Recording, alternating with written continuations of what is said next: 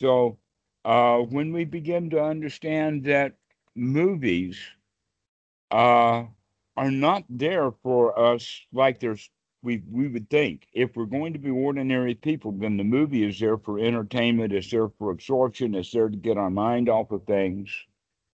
But for the Dharma dude, this is watching a movie is a wakey wakey call. Watch how you feel, watch how they want you to feel, watch what's going on in there and notice all of this stuff, and you'll get a real education. Your average movie is quite educational.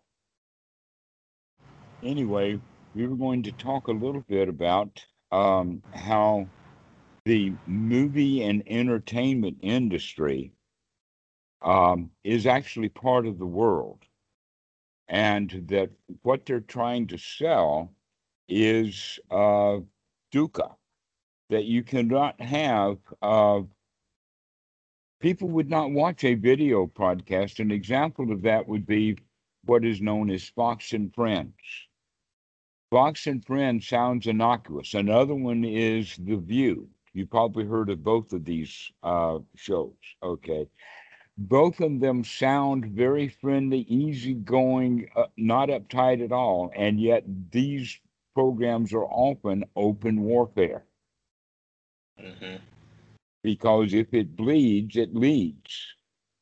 That in fact, if they wanted to have a nice, easy peasy program for the View, all they would have to do is fire McCain.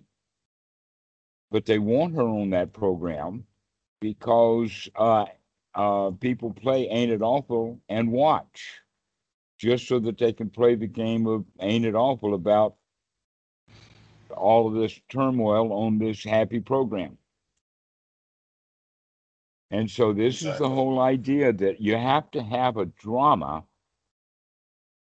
in order to have an audience. If there is no drama, there is no audience. But the audience themselves, and we as we watch a movie, we have to begin as, especially for Dharma students, to begin to look at how we feel about it, because the whole point of entertainment or the whole point of amusement is to become distracted from the problems of the mind, the problems of the world.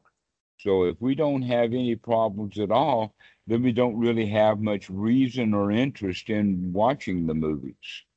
But if we watch a movie to become distracted from what we're normally doing, then this is what the whole industry is there for.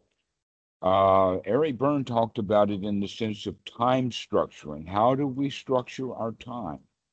We can structure our time in the sense of possibly the best way, according to his system, would be intimacy. And we can talk about intimacy both internally and externally, of really being there. There's also activity, work, games people play. And the games are situations that always wind up in bad feelings. Why? Because the games always have competition. And so Eric Byrne used the word game. He wrote a book called Games People Play. They had music with a song that had that same thing. He had already been a well known publisher, but when he wrote a book, Games People Play, the publisher said, "We don't want to publish this book way it is because every game in your book is a negative game with negative outcomes." Mm. And Burns said, "Yes, of course. That's what we're talking about here is game playing means that you have winners and losers.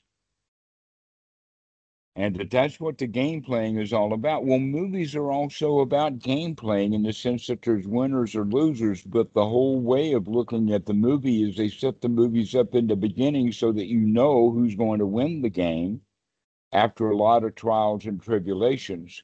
But they set that guy up for you to fall in love with and be your hero. That's why they're called the heroes. The hero comes in, and then the villain comes in, and now the match goes on, and everybody takes the side of the hero. which means that at the end of the movie, they're going to feel good because he's the one that won the game. Yeah, they get you to invest. Uh-huh. Now, in fact, the movies in Europe don't always have that. There's sometimes they will kill off the hero. Hmm. That's why West Americans don't like some European movies, is because Europeans will kill their hero. And you're not supposed to kill the hero. We're supposed to feel good watching your movie. Okay, so that's Game of Thrones is big on that one. yes, it is, isn't it? Mm-hmm. Have you seen that? Yes, I have. Okay. I've seen bits and pieces of it all along. I think it went for like 8 seasons. It Yeah. at 8 or 10 shows per season. Yes, and Everyone was very disappointed with the last season. A lot of people were. well, they're disappointed because it had a good ending, Oh, right? I don't know. They Yeah, the didn't. They magic they kid didn't in the like it. wheelchair finally got to fly, and they made him the king, and all of the winter people are dead, and all of the villains are dead, and now they can Yeah. have rest in peace, like this. Time for meditation. Everybody says enough of that. Right. That's a good point. Yeah. Yes, that's the point. It did not end the way that they wanted it to, or the audience does. So this is the whole point about this entertainment is that we actually start our kids off like that in very very little children's cartoons. They set up an antagonist or protagonist, then they set up an event, and then they set up a resolution for the event, and then the story is over. And they do that over and over and over again, and we get used to it. And so that's the movie industry for us. It follows that format. And it's got some twists and turns. It's like boy meets girl, a boy meets girl, a boy and girl meet. Boy and girl have work to do and they don't care about each other. Boy and girl start eyeing each other. Boy and girl start fighting with each other. And then at the end of the movie, boy gets girl. That's one of them.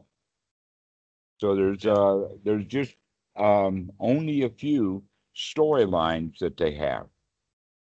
But the point that we're talking about is not what movies are really about. It's what we as an audience do with those movies when we're structuring our time and how we feel about it. Are we doing it just to waste time?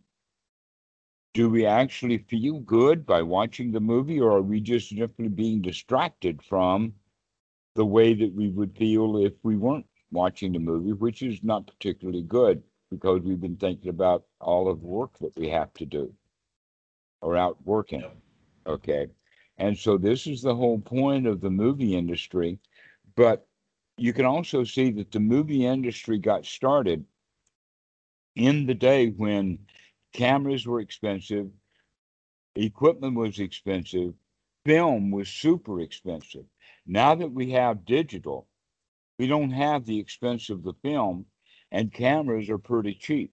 So almost anybody can make a movie, and it looks like almost everybody is, because the number of movies that has come on the market in the past 10 years has literally exploded. The only thing that hasn't exploded is quality. Yeah. Well, maybe it's exploded in the opposite direction. But the point is that when we are watching movies, we have to keep track of what the mind is doing. Yeah. Because and that this is a way of beginning to watch the movies is that actually it's a very good drama training in the sense instead of you going along to get along or you just let us say the point of the movie from the director's position is to get you into the movie for you to become absorbed into it, Yeah. which is exactly what we do. This is the way that I would use the word absorbed. So when I hear uh, monks and others use the word for jhana, as the word absorption. I'm saying, wait a minute, guys, you're not understanding. We're using the word absorption completely differently here. Yeah. Okay.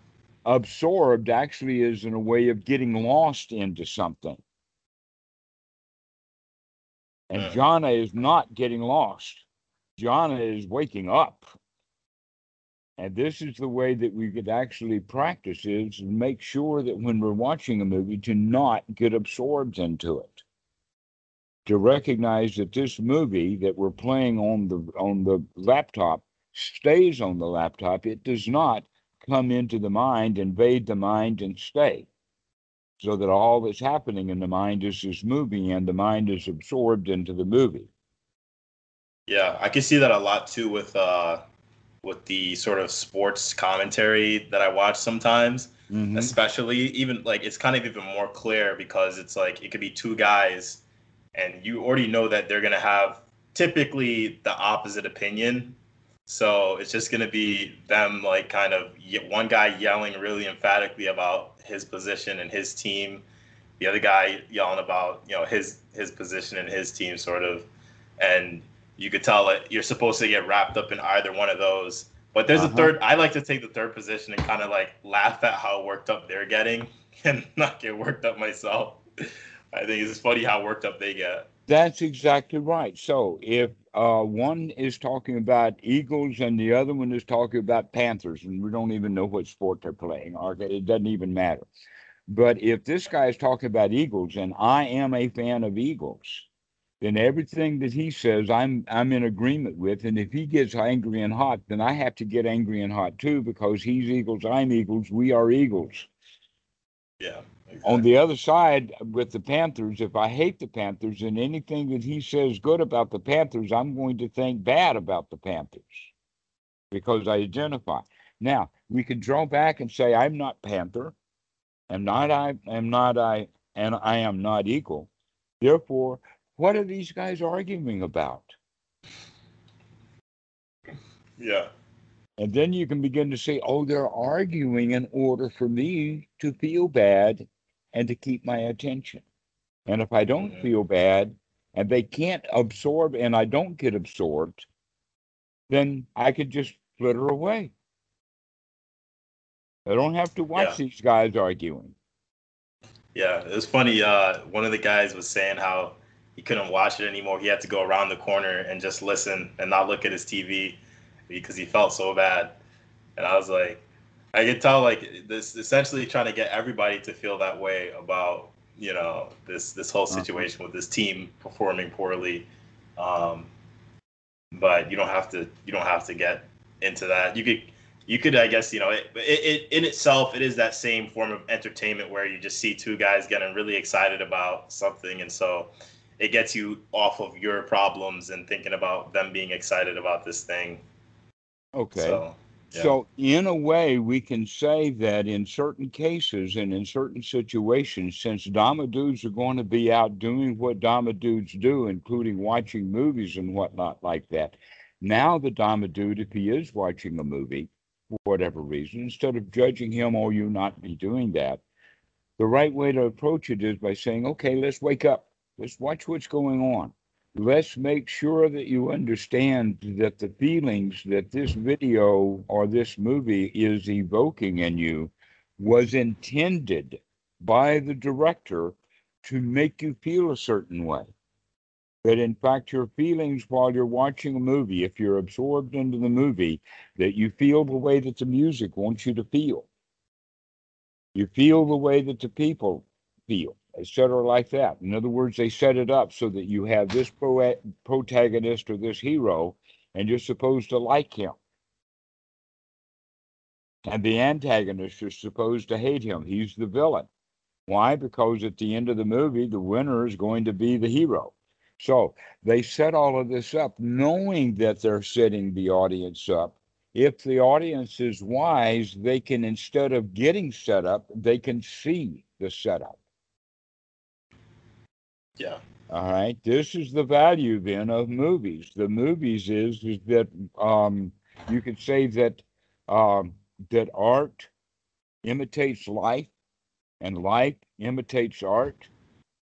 Well, now we can say, okay, well, that means that if you really want to understand how to be free and not get absorbed into life, is by being able to watch movies and be free of them and not get absorbed or drawn into them. All right. We don't have to get hooked. Mm, We don't yeah. have to get drawn in. These are the kind of words which when we mean drawn in or hooked, that means now I am the hero of that movie. Yeah. That's what they want, or the heroine is a luscious babe, all dolled up, or in scanty clothes the whole movie, and every woman and every girl who is watching that movie identifies with that heroine. That's the whole point of it. This is why we have the concept of movie stars, where the same people will play this different movies over and over and over again, so that within, let us say, a 5 year period of time, one actor could be in 15 or 20 movies. Hmm. Why? Because individuals they know in the audience will identify first off with that actor, and then they identify with the part that they're playing, and then they're absorbed.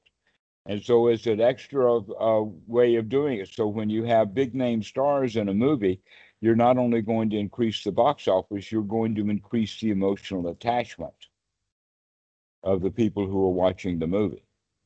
And that's what increases the price of them or the viewership. More people come and play more for the money because more and more people want to come get emotionally attached so that they feel good at the end of the movie.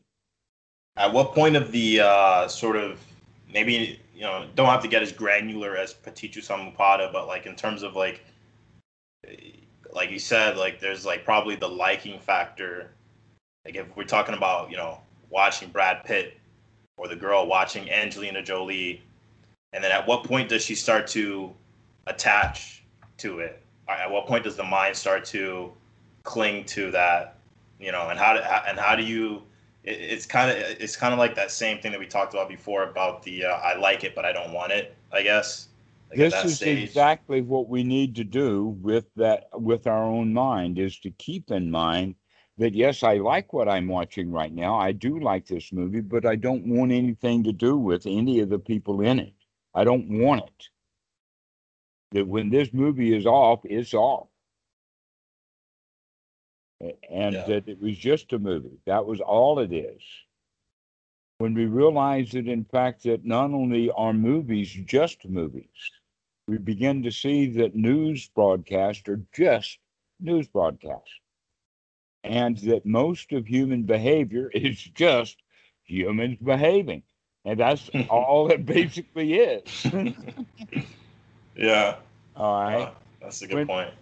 when we see that people are out there just peopling, they've been peopling all along, then we don't have to get attached to the minutia of the movie that is, let us call it, the history of the United States. It's just a movie. And you don't have to get attached to the politics of the United States, where you have how many actors? You have Rand Paul and Mitch McConnell and Lindsey Graham as the villains, and you have the Biden and the Harris and all of that as the victims, And so you've got, it's just all a big movie. It's almost staged. Yeah, I And can it's see that. staged to get people involved. It's staged to get people absorbed into it. I feel And like it so, becomes pretty clear when you like understand like Duca, like like desire, you know, mhm. like that kind of thing. I mean, it's pretty clear. Like people are just acting on this instinctual behavior when you start to understand the herding behavior mentality and fear and all those different kinds of things. Like it's clear why people do what they do Mhm. and why the movie's playing out in the way that it is. Right. That in fact, people are motivated by feelings. And movies are all about feelings, that news is all about feelings. And in fact, they know it. They've got it wired. Hollywood knows about this too. In fact, news media and Hollywood are the same industry. That people move back and forth between one part of that industry and another. But there's one thing that they do have in common, and that is if it bleeds, it leads. War movies are good movies. Gets people excited. Okay, that's the whole point then of these entertainment systems. Now, the thing that's really interesting is that 100 years ago, this whole industry that we're talking about hardly existed as an entertainment industry. 100 years ago, it was real. So you would have things like vaudeville and traveling circuses and all of that kind of stuff as the entertainment, and you would have newspapers as part of the material, but you still had drama all along. But now that we have technology coming in, the media industry has grown significantly. I would say that the average person in 1900 spent maybe 10 minutes on media. But fast forward 120 years later, and your average person in the United States will probably spend an hour and a half to 2 hours a day on media, maybe even more. Some people spend all day on media. Yeah. They didn't have that opportunity 100 years ago. There just weren't that many newspapers in town. What were they spending their 1 to 2 hours on, I guess? Fighting with each other instead of watching each other fight. So the same human behavior, and nothing changed. Nothing's changed. That's right. Nothing has changed very much. That's the whole point, that humans are still just humaning. Yeah. Now, there's one thing that does change. This is kind of an important point for us to keep track of, and that is that overall, in time, knowledge is spreading. Wisdom is spreading. It's coming out. There have been many, many centuries without any media to where the powers were keeping people ignorant on purpose.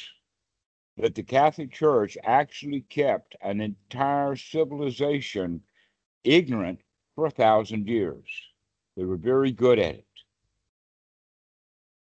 But the printing press blew the doors off of that. Mm-hmm. What does that mean, the printing press? That means that now information is becoming more and more available. This is exactly the reasons why Christians and many other religious groups do not want to have secular education for their kids. It's because they do not want their kids educated with the facts. They want their kids educated either in the Christian school or in the madras so that they can control those kids by controlling their knowledge. Well, Yep. if you recognize, well, wait a minute, now we've got the entertainment industry, they're going to blow the doors off of that, and all the knowledge in the world is going to be readily available. The answer to that is no, because the entertainment industry is not interested in spreading knowledge. They're interested in making money. And because of that, they're not interested in educating the society. They're interested in keeping the society emotionally attached to, absorbed in, and being led around the nose by the media. So we're not talking about an education that media gives. We're talking about a real education to where people begin to wake up to what media is doing to them.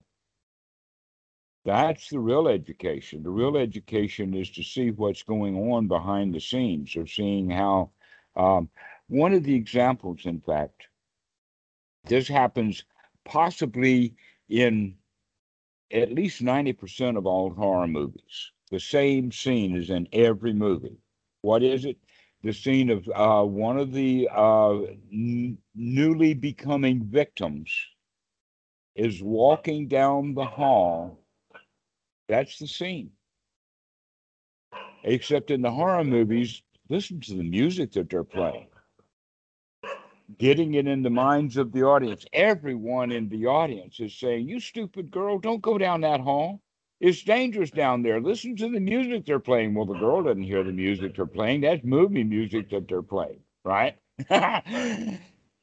And so everybody is terrified as this girl sneaks or walks down or in trepidation slowly walks down this hall. She gets to the door, she opens it, and there's nothing there, or it's her friend or something innocuous or maybe a joke or whatever like that. And 30 seconds to a minute and a half, maybe 3 minutes of music playing while a girl walked down the hall, and the whole audience is freaked out.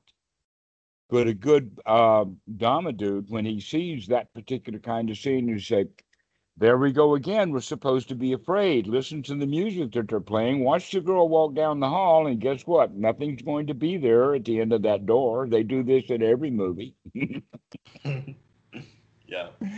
Okay, so we're now talking about getting a meta view or open up, and we recognize that not only in every horror movie is a girl walking down the hall with scary music playing. That's basically the entire story of, say, uh,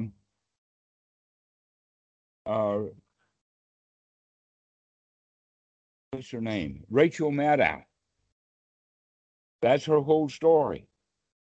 Her whole life is playing weird music while she's walking down the hall, and there's nothing there.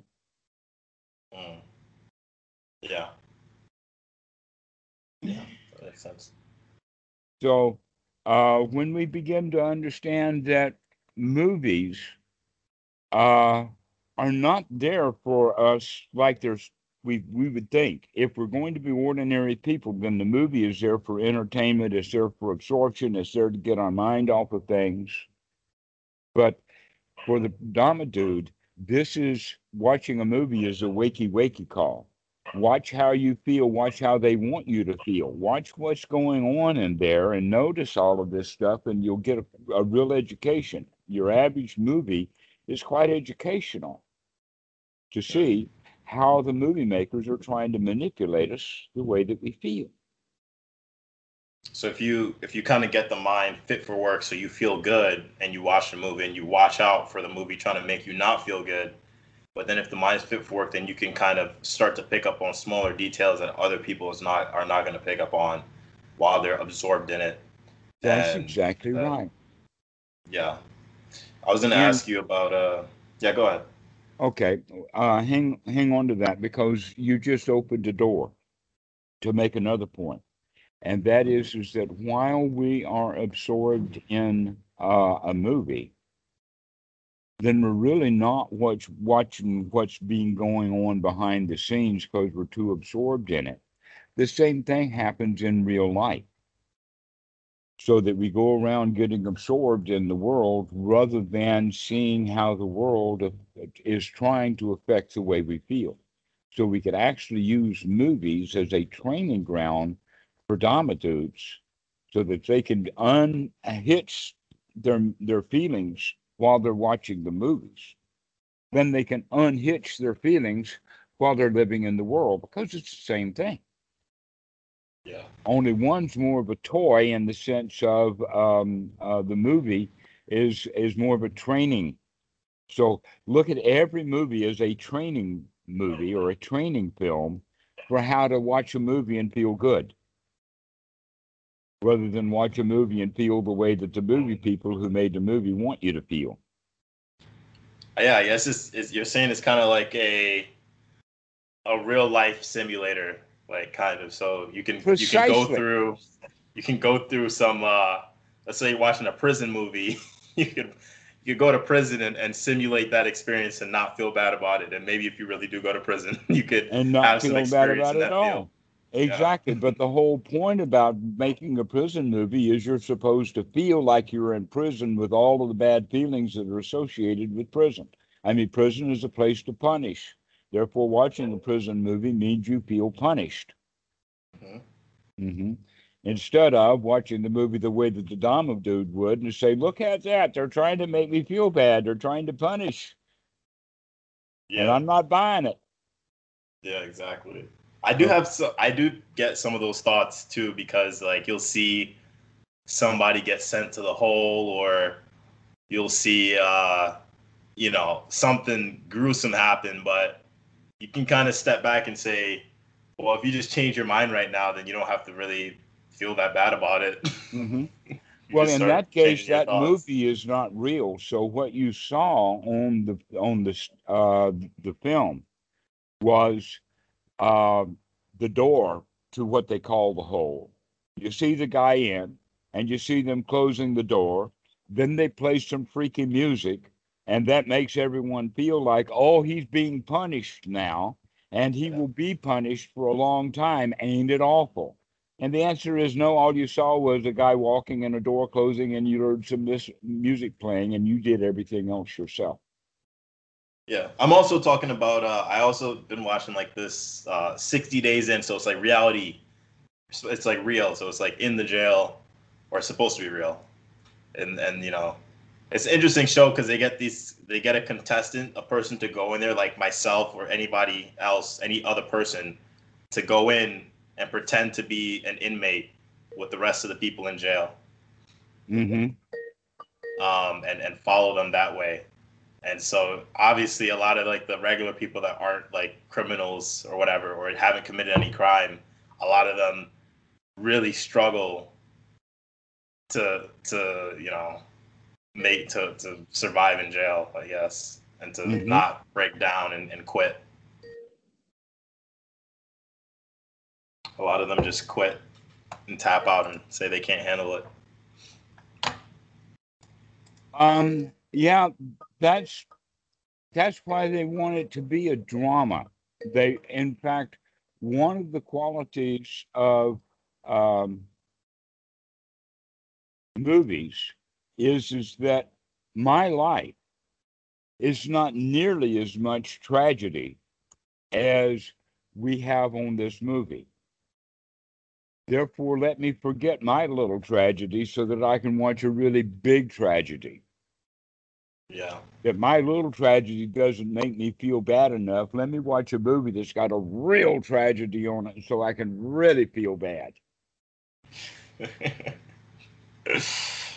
And that Yeah, way we can see that humans in many cases are addicted to their bad feelings. I noticed that in myself actually. Hmm. That's why I would watch that show. Like, that's really like my worst nightmare. Like, I couldn't think of a worse situation to put yourself in.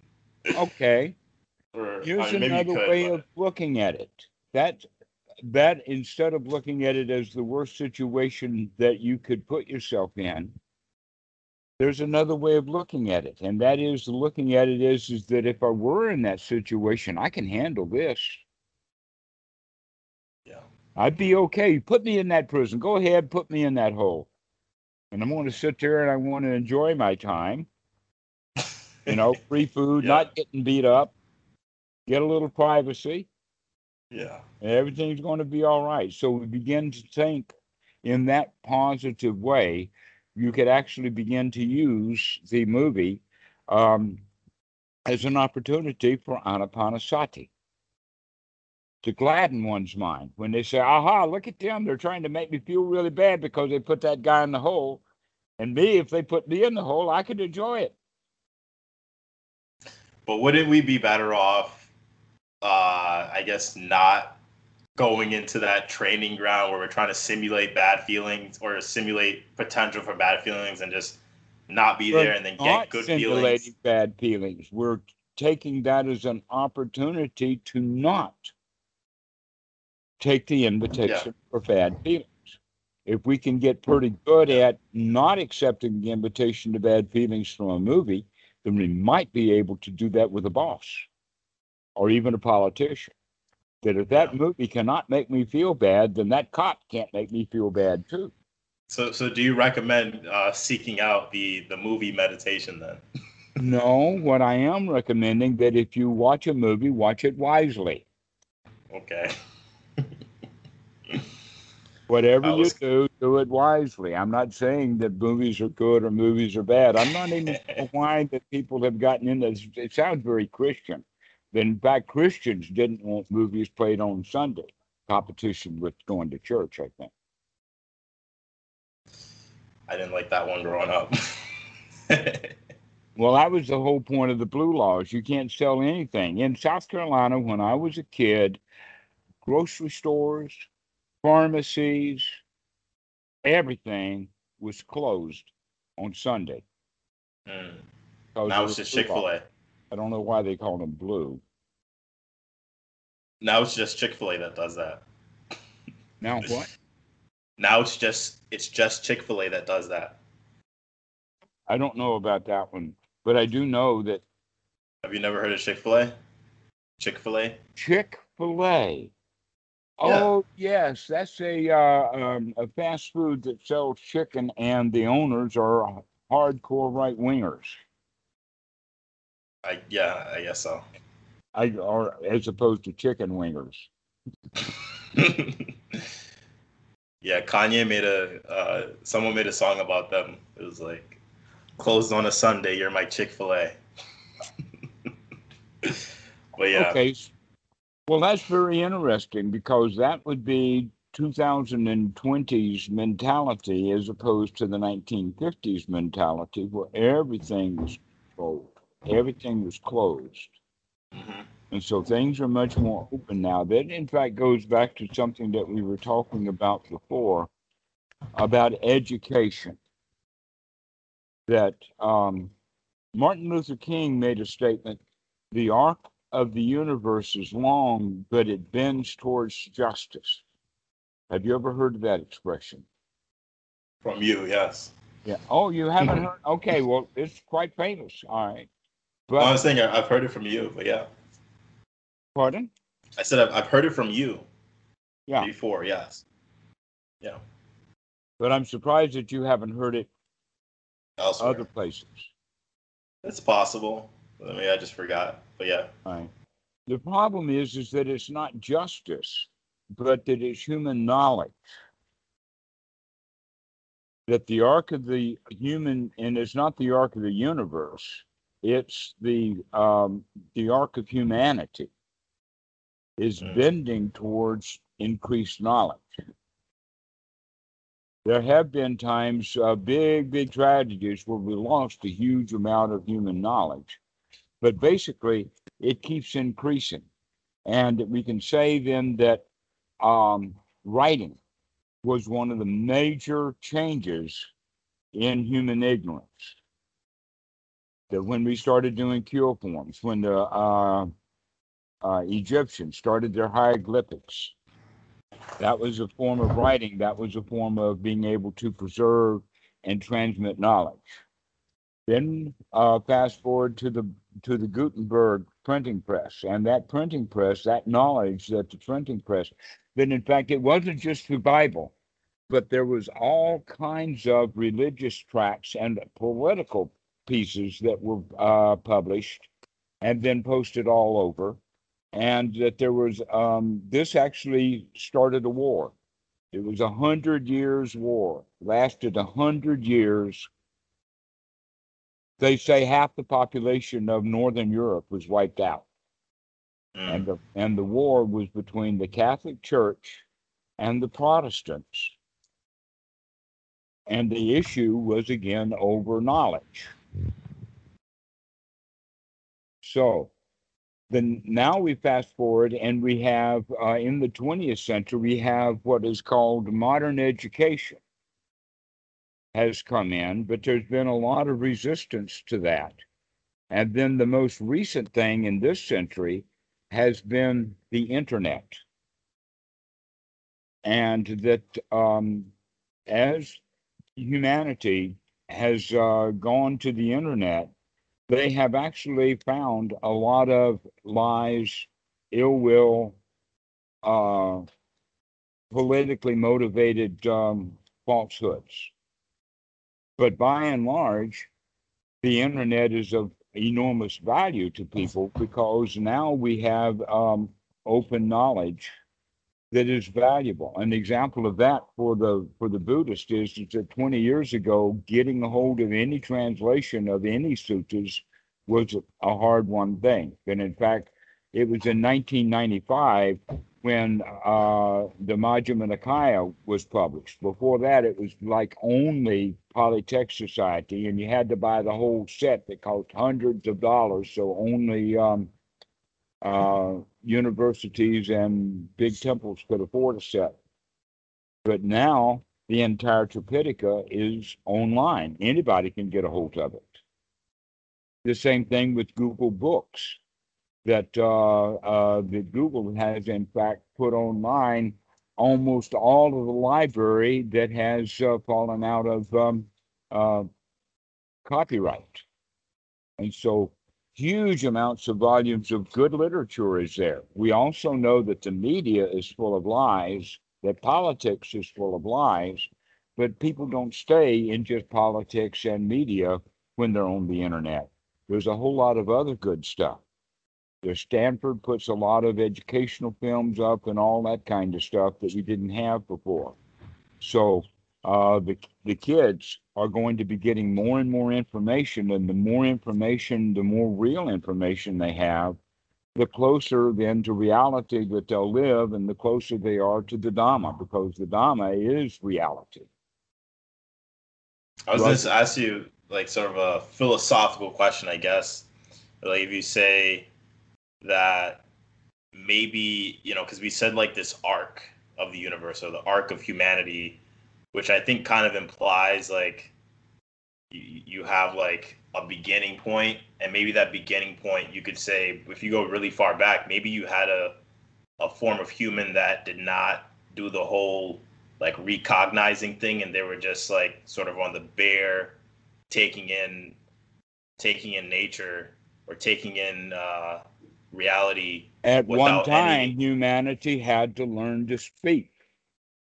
Yeah. At one time, sign language and grunting wasn't enough. But at one time, sign language and grunting was enough. Because before that, there was only grunting and not so much sign language. And so they began to have sign language and grunting, and then sign language and grunting became syntax, and then the vocabularies come, and then now we've got human language. This is that arc. Now, looking at the word arc, I think is what you were doing there, was talking about it in the sense that things are changing. Things are always changing. Things are not going as we expect in a straight line. That line bends and turns and wiggles and moves. There's an arc to it. Yeah. And the What I was going to arc say of was that, humanity is going towards education, it's going towards wisdom, it's going towards knowledge, and it's coming out of ignorance. But it's going to be slow. It's a long, slow curve. But look at just what's happening in the past 20 years. They say, in fact, since the internet came about in about mid 1990s, since that time, Christian church attendance in the United States and in Europe has taken a nosedive. Why is that? The answer is that the kids who are on the internet are beginning to wake up to the fact that they have been lied to, and yeah, so they're more than likely to leave the church now than they were in the 1950s, because in the 1950s, when the kids were lied to, we didn't have any alternate sources of information. Now the kids have the internet as well as availability of other literature, and so when the kids see this is what they're telling us in church, and this is what I can see in reality, which am I going to choose? And oftentimes, then the kids will choose reality over what they were taught in church. yeah. Now, what I was trying to ask was that sort of like, where do you think that that arc will end? Sort of, if you think it ends somewhere maybe related to the Dhamma or like, the noble truths, because those don't really change. So that's like a truth that if people come to realize it, then it's like it doesn't change. So Um, it's really hard to get that kind of statistics. We do know that in the time of the Buddha that he made a major impact upon that area of India, and that impact lasted for centuries and centuries. We also can see that that may happen also, that if we can get beyond our understanding of Buddhism in the sense of Western Buddhism, which got to come first, okay? Anytime that you have an egg delivered, it always comes in a shell, right? Yeah. But in order to use the egg, you have to break the shell. Okay, so Western Buddhism is the shell that is the container and the holder for the noble Buddha Dhamma. Mm-hmm. And yet all they've got is eggshell. So they don't know Yeah. how to crack it open. But there is the real egg inside. Okay, so this is basically what we mean now is that there's an awful lot of eggs going out. There's a lot of people getting interested in Western Buddhism. All we now need to do is have the education of how to crack that egg open,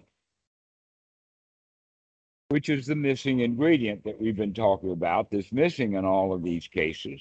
It's missing in the Vajrayana, it's missing in the Zen, it's missing in the Theravada of Mahasi. What is it that's missing? That is that we have to actually change the contents of the mind in this moment. Just like going back to the movie, that people who live in normal Western Buddhism, they don't see the distinction in this movie between watching the movie like everybody else does and becoming absorbed in the movie. That's what Western Buddhists do. But Buddhists do have the ability to say, hey, wait a minute, wake up and start looking at how this movie is trying to make you feel a certain way. Are you going to go along and become absorbed in that and just feel the way that they want you to feel? Or are you going to wake up? And that's the beginning of the real Dhamma, then, is that wake up, to don't go along with the way that you've been feeling just because that's the way that you're in the habit of feeling or that you've been trained to. That we need to have that wake up call that you can change the way that you're thinking right now.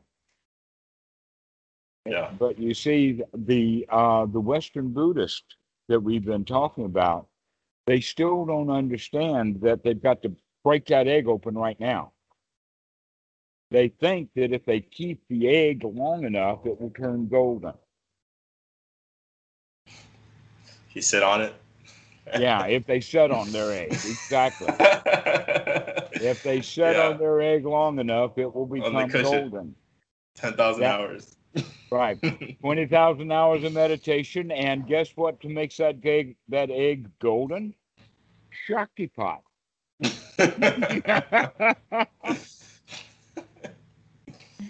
Magical Yeah. ceremonies are going one after another, trying to make that egg golden.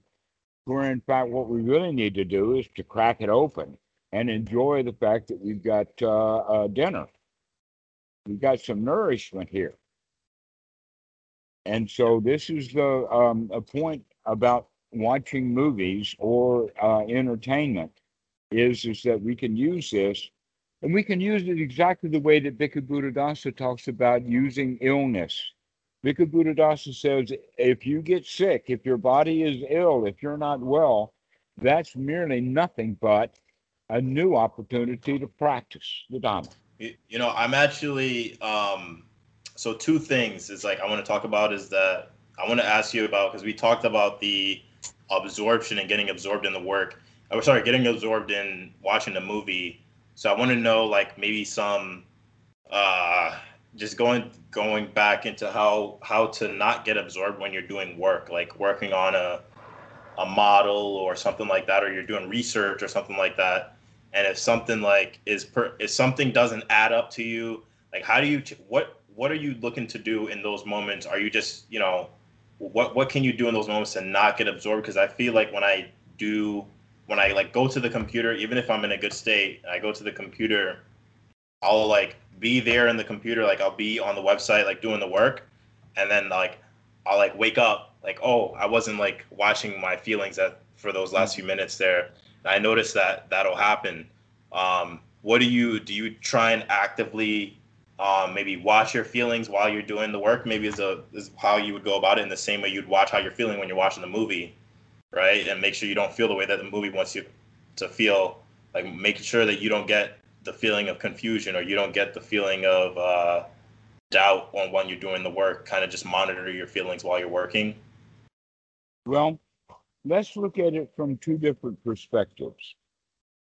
The first perspective is um, to look at it in the sense of how that, like in the work, how we get absorbed in the work is basically the same way as how we get absorbed into the movie. Mm-hmm. And that we're talking about, then the thought comes of, oh, I'm not going to be absorbed in this movie. I'm going to watch how it is supposedly making me feel while I can feel the way that I want to while I'm watching the movie. Then, in fact, what I'm saying is, aha, look at what he said there. He's making this girl feel bad and things like this. All right. But there's also more to it than that. And that is that let us change it as from the example of watching a movie into working. And now we're absorbed in the work, we're watching the work. And then something happens and we remember. That would be a good opportunity for us to use that sati to take a second or a moment or a minute and close the eyes and take a deep breath and to monitor how we feel and to get ourselves back into a really good state. And then we open our eyes and continue to work on the laptop. So Okay. that's one of the ways of looking at it. So we can do that with the movies also, in the sense of we're watching a movie, we did get absorbed in it, and then we can say, wait a minute, I'm waking up now. Let me take a deep breath. Let me come out of that movie. And now I can go back and start watching what's going on, but not get absorbed in it, but watching it from the outside. Okay. Yeah. And so now, while I'm watching the movie, I can take a deep breath, close my eyes, feel really good, and then come back and start watching the movie again. This time I'm completely detached from it. I'm aloof to it. I'm above the movie. The movie Yeah. is there and I am here and I'm not lost in space or of that movie. Okay. So this is one of the whole ways of looking at it. There's another way of looking at it. And that's let me give you this example. Here you have a computer person who is working on their computer, maybe writing code, and now they're absorbed in the writing of the code, and someone comes in the room. The boss comes in, Mm-hmm. okay? But the coder is not paying any attention to the boss. He's not there. He's absorbed in his business, okay? If he were really awake, then when that person came into the room, he would have been awake enough to notice that they were there, dealt with them, and then gone back easily to it. But people get startled. You can actually be dishwashing. I've seen this happen to dishwashers. For some reason, it really happens to dishwashers. I like dishwashers. What do I do with dishwashers? I just walk up behind them and wait to see how long it takes them to figure out that I'm there.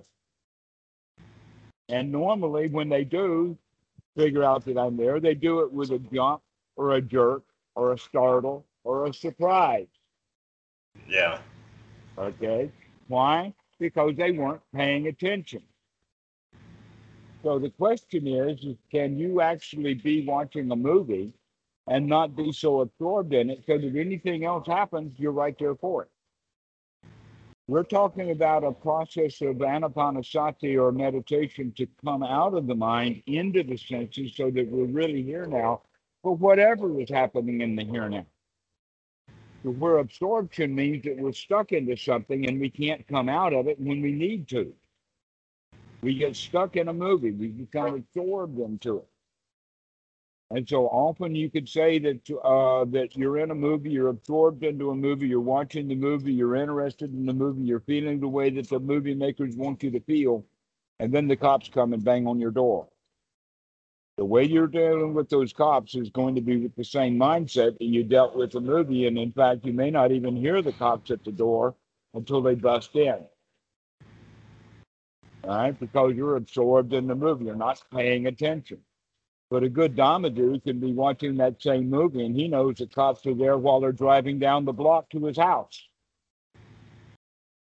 because his peripheral awareness is there. That's something that we can actually practice, is to get into, let us say, in a city like in Chicago, go to a public park and just start absorbing everything that's coming, rather than focusing on one little thing like a movie or focusing on one little thing like a conversation or what's on your laptop, that you spend your whole time there trying to take in as much stuff as you can, especially in the sense of watching the gate for who's coming into the park, so that if anybody new comes into the park, you know that somebody new is coming to the park. But you don't have to watch the gate. But you do have to have the gate out of the corner of your eye so that any movement over there in that gate or any movement over here in the gate, you can tell that movement. And so we're Yeah. talking about expanding our peripheral awareness, not just with the eyes, but also with the mind, to expand our peripheral awareness so that our peripheries become part of our reality. Where the whole idea of absorption means that we're closing out a great deal of periphery of the reality so that we're focusing down on just a little tiny bit of reality. That's what absorption means. Okay. An Yeah. example of that is putting a few drops of water onto a cloth and trying to get that cloth to absorb the water, where most of the water initially would just roll off of that cloth. Hmm. Doesn't get absorbed. Okay. That's how we have to look at things. We need to stop looking at absorbing or taking things in or immersing ourselves into something, but rather keeping that distance so that we can keep our peripheral vision open. And that helps by what exactly? How does that help us to like not get caught off guard Right. and Because we're here now. Because if we actually see something coming at a distance out of our peripheral vision, then we'll be ready for it when it arrives. Mhm. It already has arisen, already has arrived. And so we're there kind of Johnny on the spot, as opposed to getting snuck up on. This is basically what we're talking about here. Is don't let Duca or anyone else sneak up on you. Be here now, be alert, watch what's going on, notice what's in your environment. So this Mm. is that second quality. One is that we want to wake up in the moment to see how we feel about what we're doing. But the second one is to make sure that you're not closed off to everything around us. That in fact, what we're looking for here is to become much more alert to the environment that we're in, rather than off in mental space and not paying attention. Yeah. Does that also go hand in hand with kind of trying to just like take it in instead of conceptualize? It's gotten really, really noisy right now. I can't hardly hear you at all. Yeah, Because your I was audio sounds a right, little right different there in now. the yard. Oh, okay. I can't hear it, I which just, is good. oh, you can't, you don't hear the machine? That's interesting. I can hear I think I can hear the process that's trying to prevent me from hearing that. I see. Well, maybe the microphones are better than my hearing. I think it's doing a good job because I can't hear any of the distortion you're mentioning or the noise back there. But No, I was just saying I'm just, looking at also like the concept of like not conceptualizing and just taking things in, like you said, go to a park and kind of just take in everything that's going on as a part of the practice. Hmm. Right. Yeah. To open up our peripheral vision, open up the body, becoming aware of all the touches and the sensations and the feelings and everything like this. Um, this is actually what is referred to then as the flood of sensory awareness. When we were really Okay. little children, the baby is absolutely flooded by sensory awareness. And so part of the process of growing up is to learn how to filter out sensory awareness so that we can pay attention to a particular thing, which is a Yeah. good thing for the children to do. But the problem with it is that the children then get out of trying to develop an open awareness. And so they go towards more of a focused awareness as if that was a better kind of way to do it. In that regard, then, little children stop paying attention to how the body feels. An example of that is when a baby, a toddler falls down, he cries because it hurts. But 3 or 4 years later, that same child will fall down in exactly the same way. But now he's much more interested in, did he get seen? Who saw him fall? Are they laughing at him? What's going on? And then he's more interested in what's going on in his mind than what's going on in his body. And he's not really paying attention to the fact that this time he felt exactly the way that he did 2 years ago. But 2 years ago, he was paying attention to how he's feeling. And now he's paying attention to the event of falling rather than the feelings of falling down. Mm, okay. All right. So this is what happens with us is that we begin now to stop paying attention to what's going on physically, peripherally around us, and we start thinking about it instead. So we begin as human beings to stop living in the world that we live in and start living in a world of thought. And we begin to live a world thinking about what we're doing rather than just actually doing it. So, with the anapanasati practice, when we are, breathing in, taking these deep breaths, and we're having like thoughts about how wonderful it is to be breathing this breath, how do you incorporate sort of that aspect of opening up to it also? Like, do you kind of just like Well, also that's look what for like the feeling of the that's body? exact that's exactly what the Anapanasati practice is right from the very beginning, is to recognize that the thoughts that we are having are probably thoughts of the past, thoughts of the future, or thoughts of someplace else that are not thoughts about the here now. Yeah. When we begin to change that to having thoughts about the here now, that means that we begin to open up and pay attention to what's happening in the here now. This is what the whole point of step 3 of Anapanasati is about, is experiencing the whole body. Except that when most people hear experiencing the whole body, they only think about touch. But that's the entire experience of the body, is just merely touch. But there's a whole lot more to our sensory input than just merely touch. An example of it is proprioceptive, which you probably heard in the Mahasi method of rising, falling, touching, sitting. Rising, falling, touching, sitting. Okay.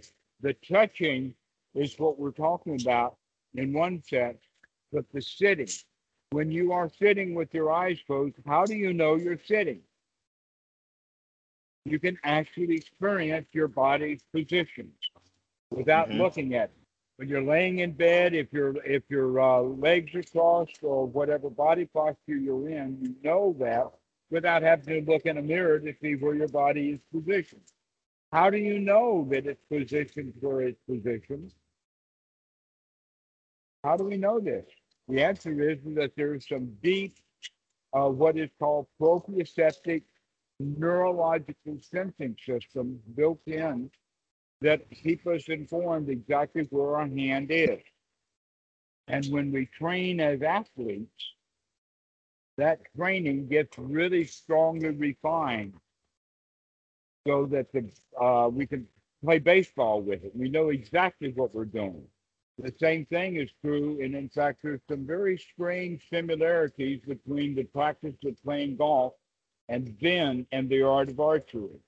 All of it has to do with this proprioceptive sense awareness of really, really being here now with the body, so that you do the exact of holding the arrow up while you're grasping the arrow. You bring the arrow in with the bow out like this. You bring it down together like this, and then you pull the bow out and let the arrow fly. And this is an exact procedure that they practice over and over and over and over again very slowly, and then begin to speed it up.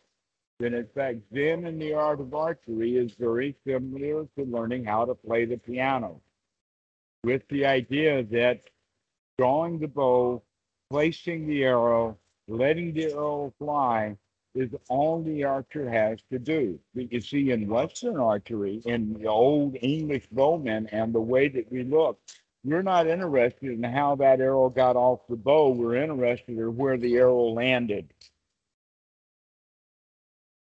And Right. so, the human is not the human.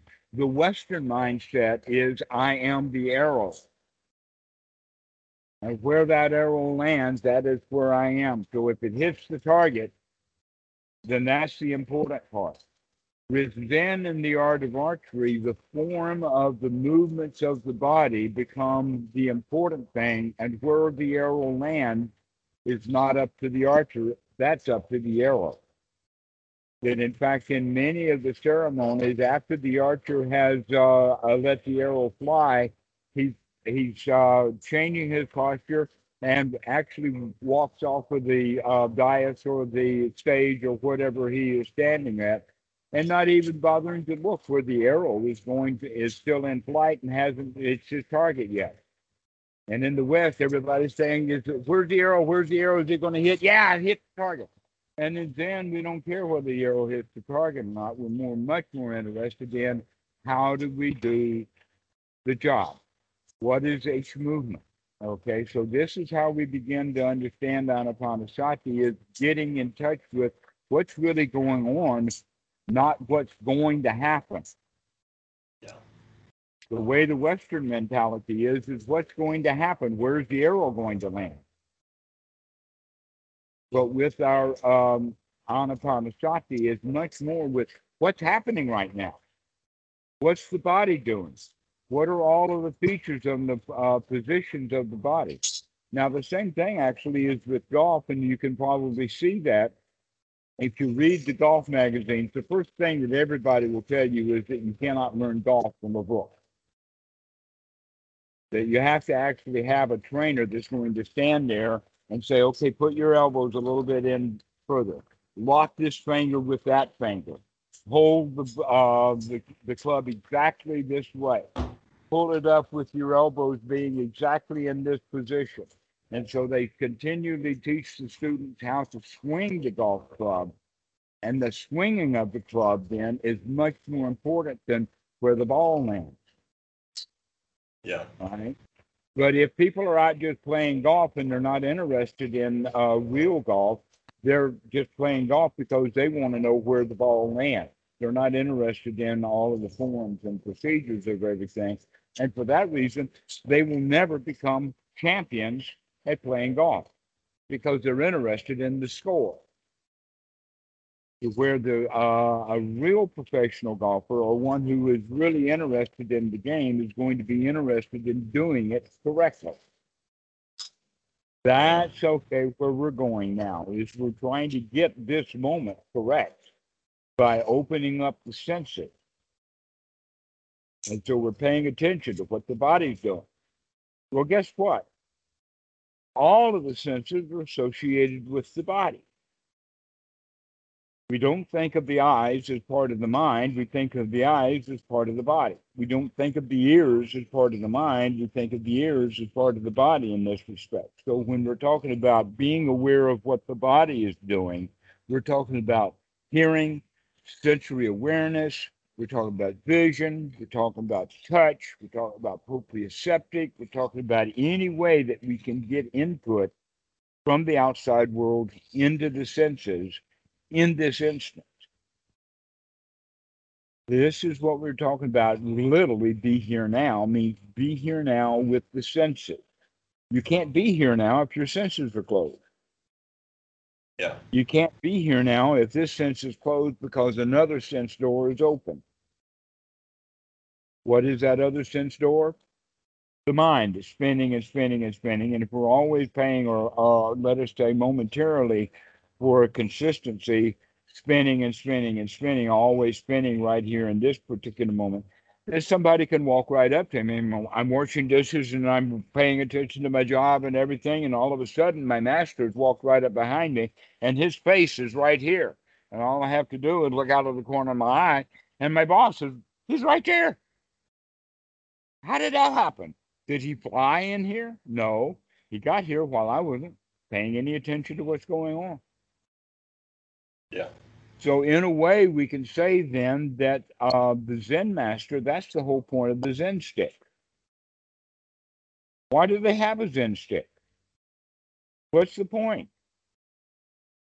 The Zen master is going to hit the guy who doesn't know the Zen master is there. If he's deep into some absorption, if he's deep in meditation, or if he's lost in thought, then he's going to get whacked. Yep. But if he's sitting there alert and bushy-tailed and raring to go, when the Zen master comes behind him, he's going to raise his posture just a little fraction of an inch. The Zen master is going to see that, and he says, "This guy's good to go. Next, please." Ah, you're not knowing that I'm behind you. Whack. Wakey, wakey. The whole point about waking up, if you think about the word wakey, wakey, when we wake up in the morning, what does that mean? It means to wake up and become in our sensory awareness and stop being in our dreams, to stop daydreaming, to stop dreaming about things, and let's be here now. How are we here now? In our senses, taking in sensory data. And so a Yeah. lot of anapanasati is the wake up to be here now, literally, which means to come out of the mind into the sensory awareness, to start looking instead of start and not thinking so much, to keep looking, keep watching, keep noting. Yeah, it makes sense. It's kind of like because the whole point is to be able to get into this first jhana where you are here, where you're really here now, and then you can go about living life like fully here throughout the world with everything that's going on. Like you be in the world and feel really good instead of having to rely on being secluded for a really long period of time, and then when you come to the world, you can't handle it. That Mm-hmm. kind of thing, and because if you are just in the senses, because if you go into the mind, then that's where all the bad feelings are, right, in the past, and all the things Mm-hmm. that all the nightmares or dreams that you could dream up is in the mind. But if you're just in the senses, then you could maintain control of what you're feeling, and then you could flourish and do whatever it is that you need to do in the world. Mm-hmm.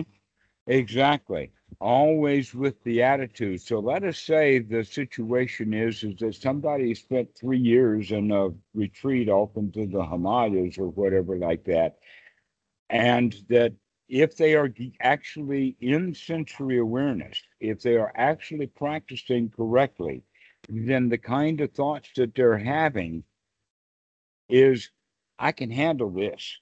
This is marvelous. Now, if you've ever been in seclusion for long, long periods of time, you can even imagine, if you haven't, that people who are doing that will get bored if they're not aware of the fact that they've gotten bored. If Mm. they are aware that they've gotten bored, that in fact that happened to me at one time, and after the boredom really set in, and having large scale thoughts about why am I in Thailand when I could go back and make money in the United States, those kind of thoughts. And but the wake up came in the sense that, look, I'm bored. Boredom is a hindrance. The mind is hindered. That only means that I'm not practicing correctly. Yeah. And that was the wake up. It took that kind of wake up. Wait a minute, I'm bored because I'm not practicing correctly. And so I started Yeah. practicing correctly. And guess what? No more boredom. Yeah. I So had an experience with that kind of actually today because I was like practicing and then I think I was like, okay, like I'm going to stop now. And I was asking myself, why am I stopping right now? It's because I was feeling not really exuberant. And I was like, not feeling exuberant is a hindrance. So mhm, let's now right. change the breath and let's This change is the exuberance, thoughts. but it's not good enough exuberance. Yeah, I use the permission. I feel like that really when I start thinking about giving myself permission to feel um, the way I want to feel, essentially, Mhm. then I started feeling that way, and it was nice. Yes, exactly. That's the whole wake up call, is to wake up and realize that when we are in the mind, we are going to be in the habits of being in the mind, including all of the feelings that are associated with that. That's the whole point about the movie, is the movie is there to keep one, even though you've got sensual awareness and hearing what's happening in the movie, 90% of the brain's activity is actually in the mind, following the plot, keeping track of everything. A Dharma Yeah. dude is much more going to be in the sensual awareness of actually watching the screen, watching the scene changes, noticing what the camera is picking up, and recognizing the incongruencies and things like that. And an example of that is a period movie that has period clothing, and that easily it's seen that period clothing was made on modern machines, Mm. that they didn't have 300-year-old clothing that was manufactured the way that clothing was manufactured 300 years ago. They're manufacturing old clothes with new machines. Why would you expect a movie maker to do otherwise? Why would they hand stitch clothes just for the authenticity of a movie when nobody in the audience is going to be looking at how the clothing is made anyway? They're Right. interested in the action of the screen. There's only a Dama dude who's going to notice that, wait a minute, these period clothing here that these people are wearing is artificial. It's not real. Hmm. It's made with modern cloth, manufactured in modern ways with modern machines, just made to look old. Hmm. Yeah. So these are the kind of things that we would pick up on if we're actually in sensory awareness, one frame after the other, after the other, after the other, noticing what's really there. But they don't want you to do that in the movie. They don't want you to pay much close attention to what's actually going on. They want you to pay attention to the story they're trying to tell you to get you all emotionally involved in that story instead of watching what's really going on in that movie. Yeah. So one is in his mind thinking about what he's supposed to be thinking about according to the movie maker, so they've got him absorbed into that movie.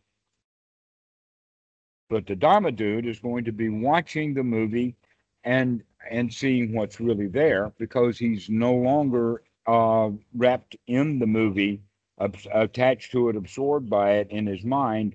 Now he's merely in this present moment, watching scene by scene by scene of this movie, taking it frame by frame, watching what's going on at movie speed. I mean, don't have to put it down to quarter speed or anything, but just watch it at the normal speed. But now we're seeing camera angles, views, other things like that. that people are not intended to pay attention to. Here's an exact example of that. In Japan, they have a particular kind of puppeteers to where the puppets are actually quite big. The puppets themselves are operated not with wires the way that they do with hand puppets in the West, but they're operated by sticks. That the puppeteers are sitting exactly behind the puppets, and they're always dressed in black. But the puppeteers themselves are right there on the stage, and the audience is not supposed to pay attention to the puppeteers. They're supposed to be watching the puppets. Yeah. Okay. So you could do that with Western puppeteers, that whenever you see the puppeteer, don't watch the puppets dance. Watch the puppeteer and what he's doing. That's another way of thinking about it. These movies, don't watch what the puppets of the movie are doing. Watch the puppeteer, the director who made that movie. Yeah, I feel like you could also I was just having a thought that like you could take this sort of a step further than just watching what about the movie, but what I feel like is like when you're the only time that you do like forget the breath or you aren't controlling your breath is going to be when you're getting absorbed in something else typically, right? Precisely. So if you sort of take that position of I am here in the present with the sensory object as opposed to getting absorbed into what it is, then even through the movie or through your daily life activity, like we talk about washing our hands, things like that, if you come to the senses, then now instead of getting lost in the story of I got to make it to work, so I can't wash my hands right now, or I can't wash my breath right now, you actually get away from all of the drama of life and can wash the breath instead and wash your hands and things like that. Okay. Here's another way of saying it then. When one is watching a movie, that's normal. The way the movie makers want it. They want you to watch the movie. So I'm watching a movie. But the Dama dude is not doing that. He's watching the watcher. Yeah, All right. He's not watching the movie. He's watching the exactly. watching of the movie. Hmm. That's the difference, okay, is to come out of being absorbed in the movie and just be here watching the movie as well as seeing if this is input from the eyes, this is input from the ears, this is all a directed movie. But it's not the only thing that happens because I'm in a room and I've got a body and I'm here now and I'm continuing to breathe. You see, when we're lost in the movie, when we're absorbed in the movie, we're not thinking about breathing. We're not thinking about being here. We're not thinking about sitting on the chair. We're not thinking about anything. We're lost in the movie. We're not here now. We're in the movie. It's kind of funny though. It reminds me of like I almost want to say like when you bring like a parent like if I were to bring my dad in to watch something that maybe I was really interested in Uh huh. as a kid, and maybe he's not gonna get all excited about it as I would because he's not that into it. He's just probably more there as an adult, you Uh huh. know. Exactly.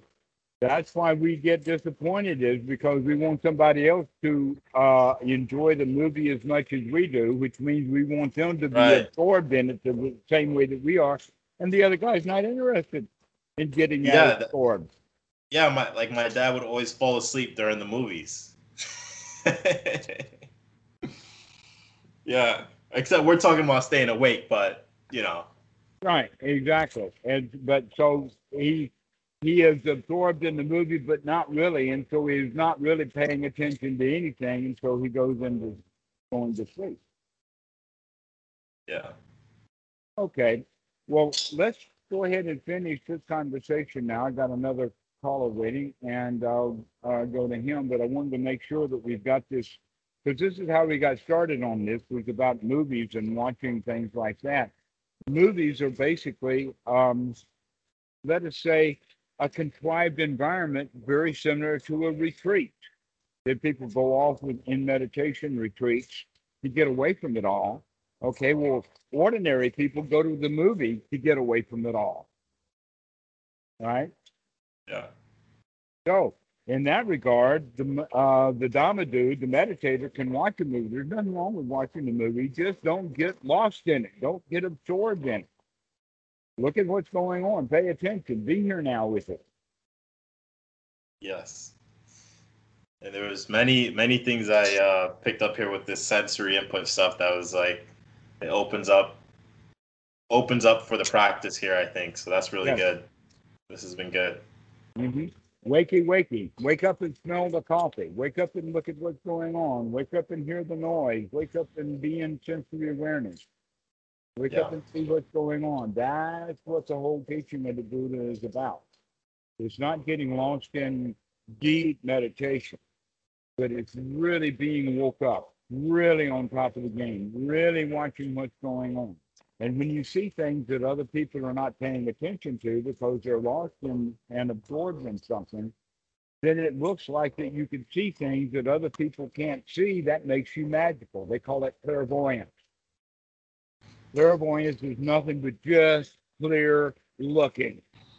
Because you really are looking. You're using your eyes. You're not thinking about things. You're watching what's Yes. going on. When most people are too lost in thought to see what's happening. Exactly. Wow. Well, thank you, Don Rado. Appreciate it. Till next time. Excellent. We'll see you later. See you next time. All right.